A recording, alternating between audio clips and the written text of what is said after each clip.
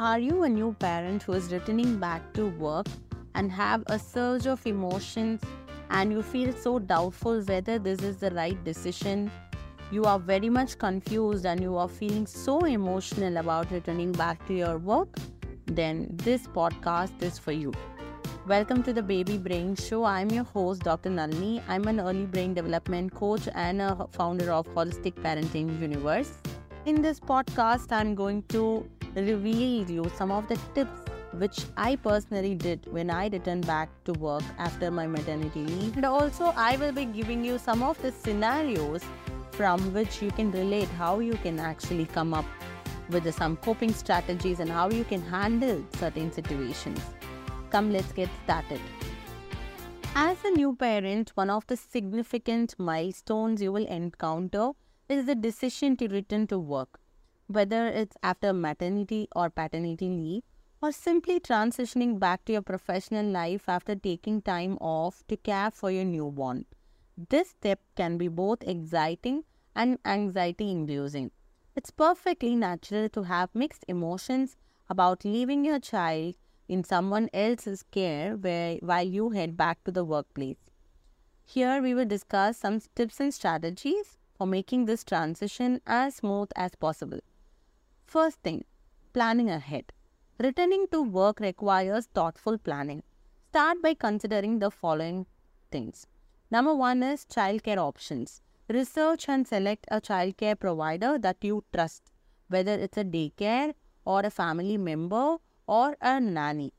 Visit the facility, ask questions, and ensure they have experience caring for infants and toddlers. The more you trust on the caregiver, it's going to be easy for you while you concentrate on your other responsibilities. Number two, work arrangements.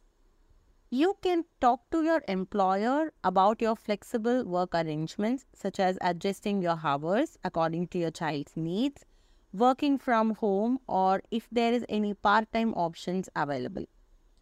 Openly communicating this with your employer can actually help you to transition to this new phase very easily rather than stopping yourself from communicating and later regretting for it. Number three, feeding and pumping. If you are a breastfeeding parent, plan for a comfortable space at work for pumping and discuss your schedule with your supervisor to ensure you have the necessary breaks. You cannot immediately stop breastfeeding as it may impact your child's emotional well-being and also your own well-being. So make sure that you have the enough information and knowledge on how to pump, and you are also seeking a necessary break to continue your breastfeeding journey even after you started going back to work. So the second thing what I want to mention is about transitioning gradually. It is very an emotional decision for you and your child to adapt to the new schedule and new routine. So I would suggest you to consider returning to work gradually. This can help both you and your child to adapt to the change.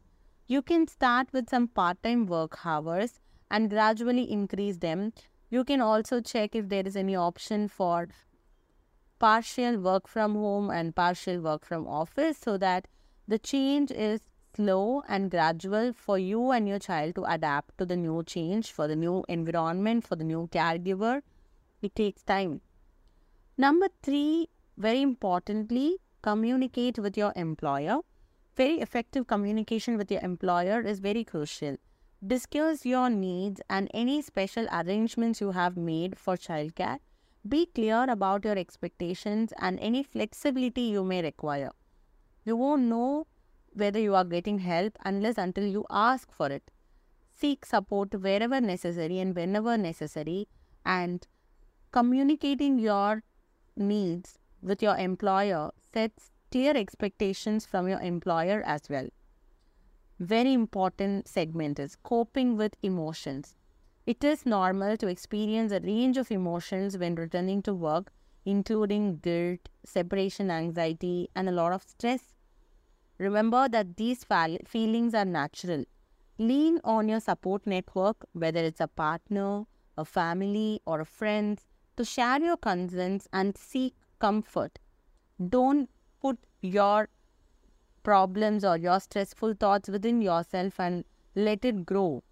Just seek your guidance, and you can seek comfort by sharing what do you feel, how do you feel with the people who understands you.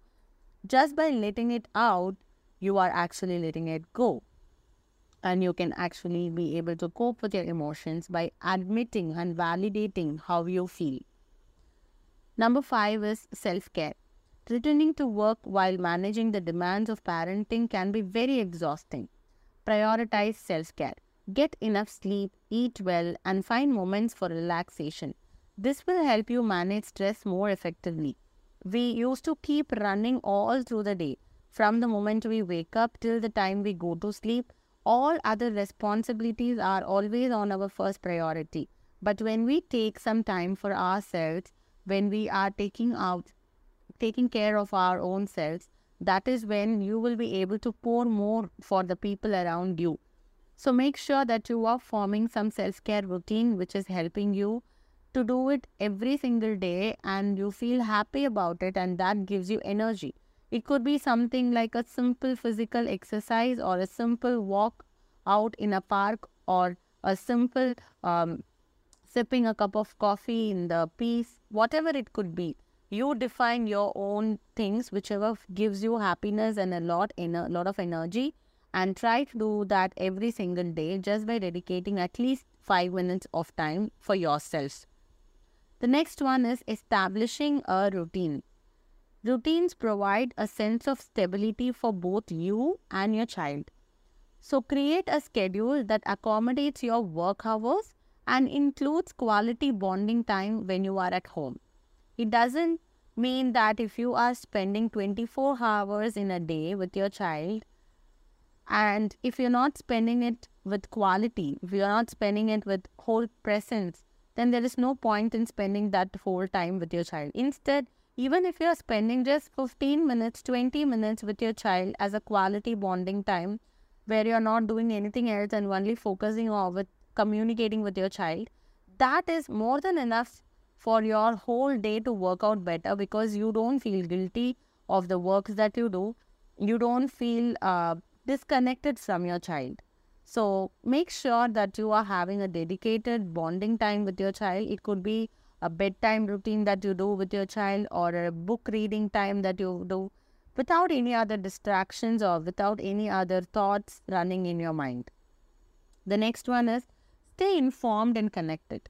Make sure you stay informed about your child's daily activities and milestones. Regularly communicate with your child care provider or the caregiver to ensure you are involved in your child's development. I understand that you may feel that you are disconnected because you are not able to view those amazing milestones that your child is doing, but always having in touch and talking about your child's development from the caregiver can actually give you the sense that you are always involved.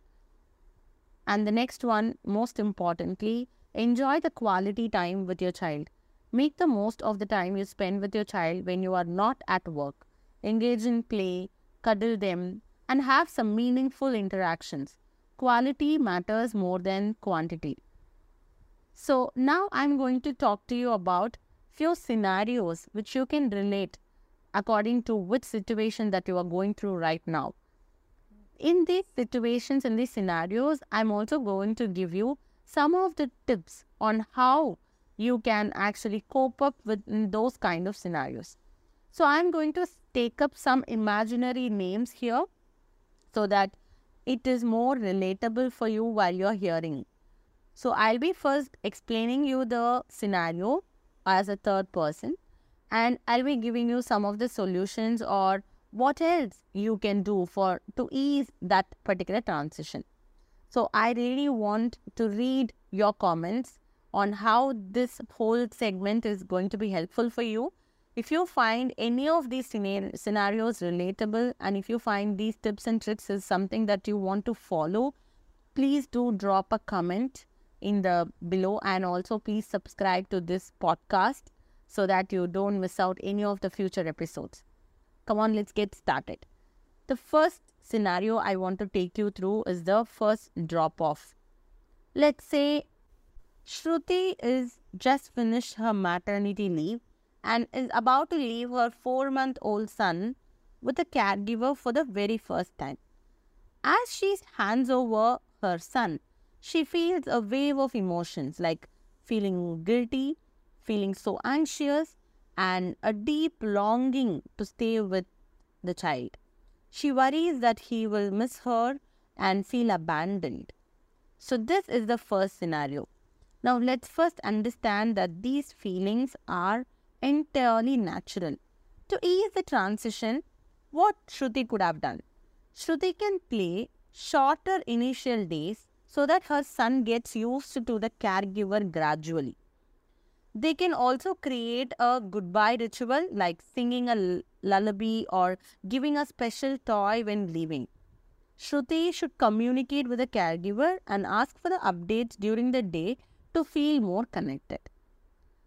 Let's go on to the scenario number 2, pumping at work. Let's say Divya is returning to work and is concerned about the logistics of pumping breast milk while at the office. She is unsure how her co-workers will react and if she will have a comfortable space for pumping. To address Divya's concerns, what can we do? Number one is Divya can have an open and honest conversation with her supervisor and the HR department about her needs for a suitable and private pumping space. She can educate her co-workers about the importance of supporting breastfeeding mothers, fostering a more inclusive and understanding workplace.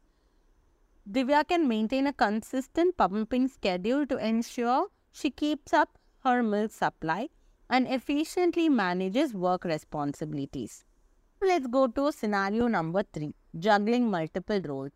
Let's say Neha is a new mother who is excited to return to her fulfilling job as a marketing manager. However, she is overwhelmed by the demands of her professional life and the responsibilities of motherhood. She feels like she is always in a hurry and never truly present for her child or her work. Now, what could be the solutions that Neha can do to find the balance between her amazing job and also her amazing family? Neha can practice time management and prioritize tasks both at work and home to maximize efficiency. She should set boundaries such as not checking work emails or taking calls during designated family time. Neha seeks support from her partner and discuss how they can share childcare and household responsibilities can help ease the load. Let's now go to scenario number 4, separation anxiety. Let's say Sukanya is a stay-at-home mom who has cared for her 2-year-old daughter since her birth. Now she is going back to work and she is worried about how her daughter will cope up with the change. She is afraid she will experience separation anxiety. Now what we can do to help Sukanya through this transition? Now what she can do is Sukanya can practice short separations before she returns to work, leaving her daughter with a trusted caregiver or a family member. She should provide reassurance by explaining where she is going and when she will be back in simple terms that her daughter can understand. And maintaining a consistent routine and incorporating special bonding moments during non-work hours can help her adjust. I hope these scenarios have given you a great insight on how you can transition returning back to work. Remember, returning to work as a new parent is a significant change and it may take time to adjust. It's okay to have mixed feelings and it's essential to be patient with yourself and your child during this transition. As you find your balance between work and family life, know that you are doing the best you can to provide for your child and create a fulfilling life for your family. If you like this podcast, please share this with other parents who may be benefited because of this, whoever is returning back to work. I hope this podcast will be highly helpful to them. Please share it with them. And also, I would request you to follow me in Instagram and YouTube channels Nalini Zinu so that you can catch the daily snippets of my life. And stay tuned for the next episode on the Baby Brain Show. Thank you so much for subscribing. I'll meet you in the next podcast.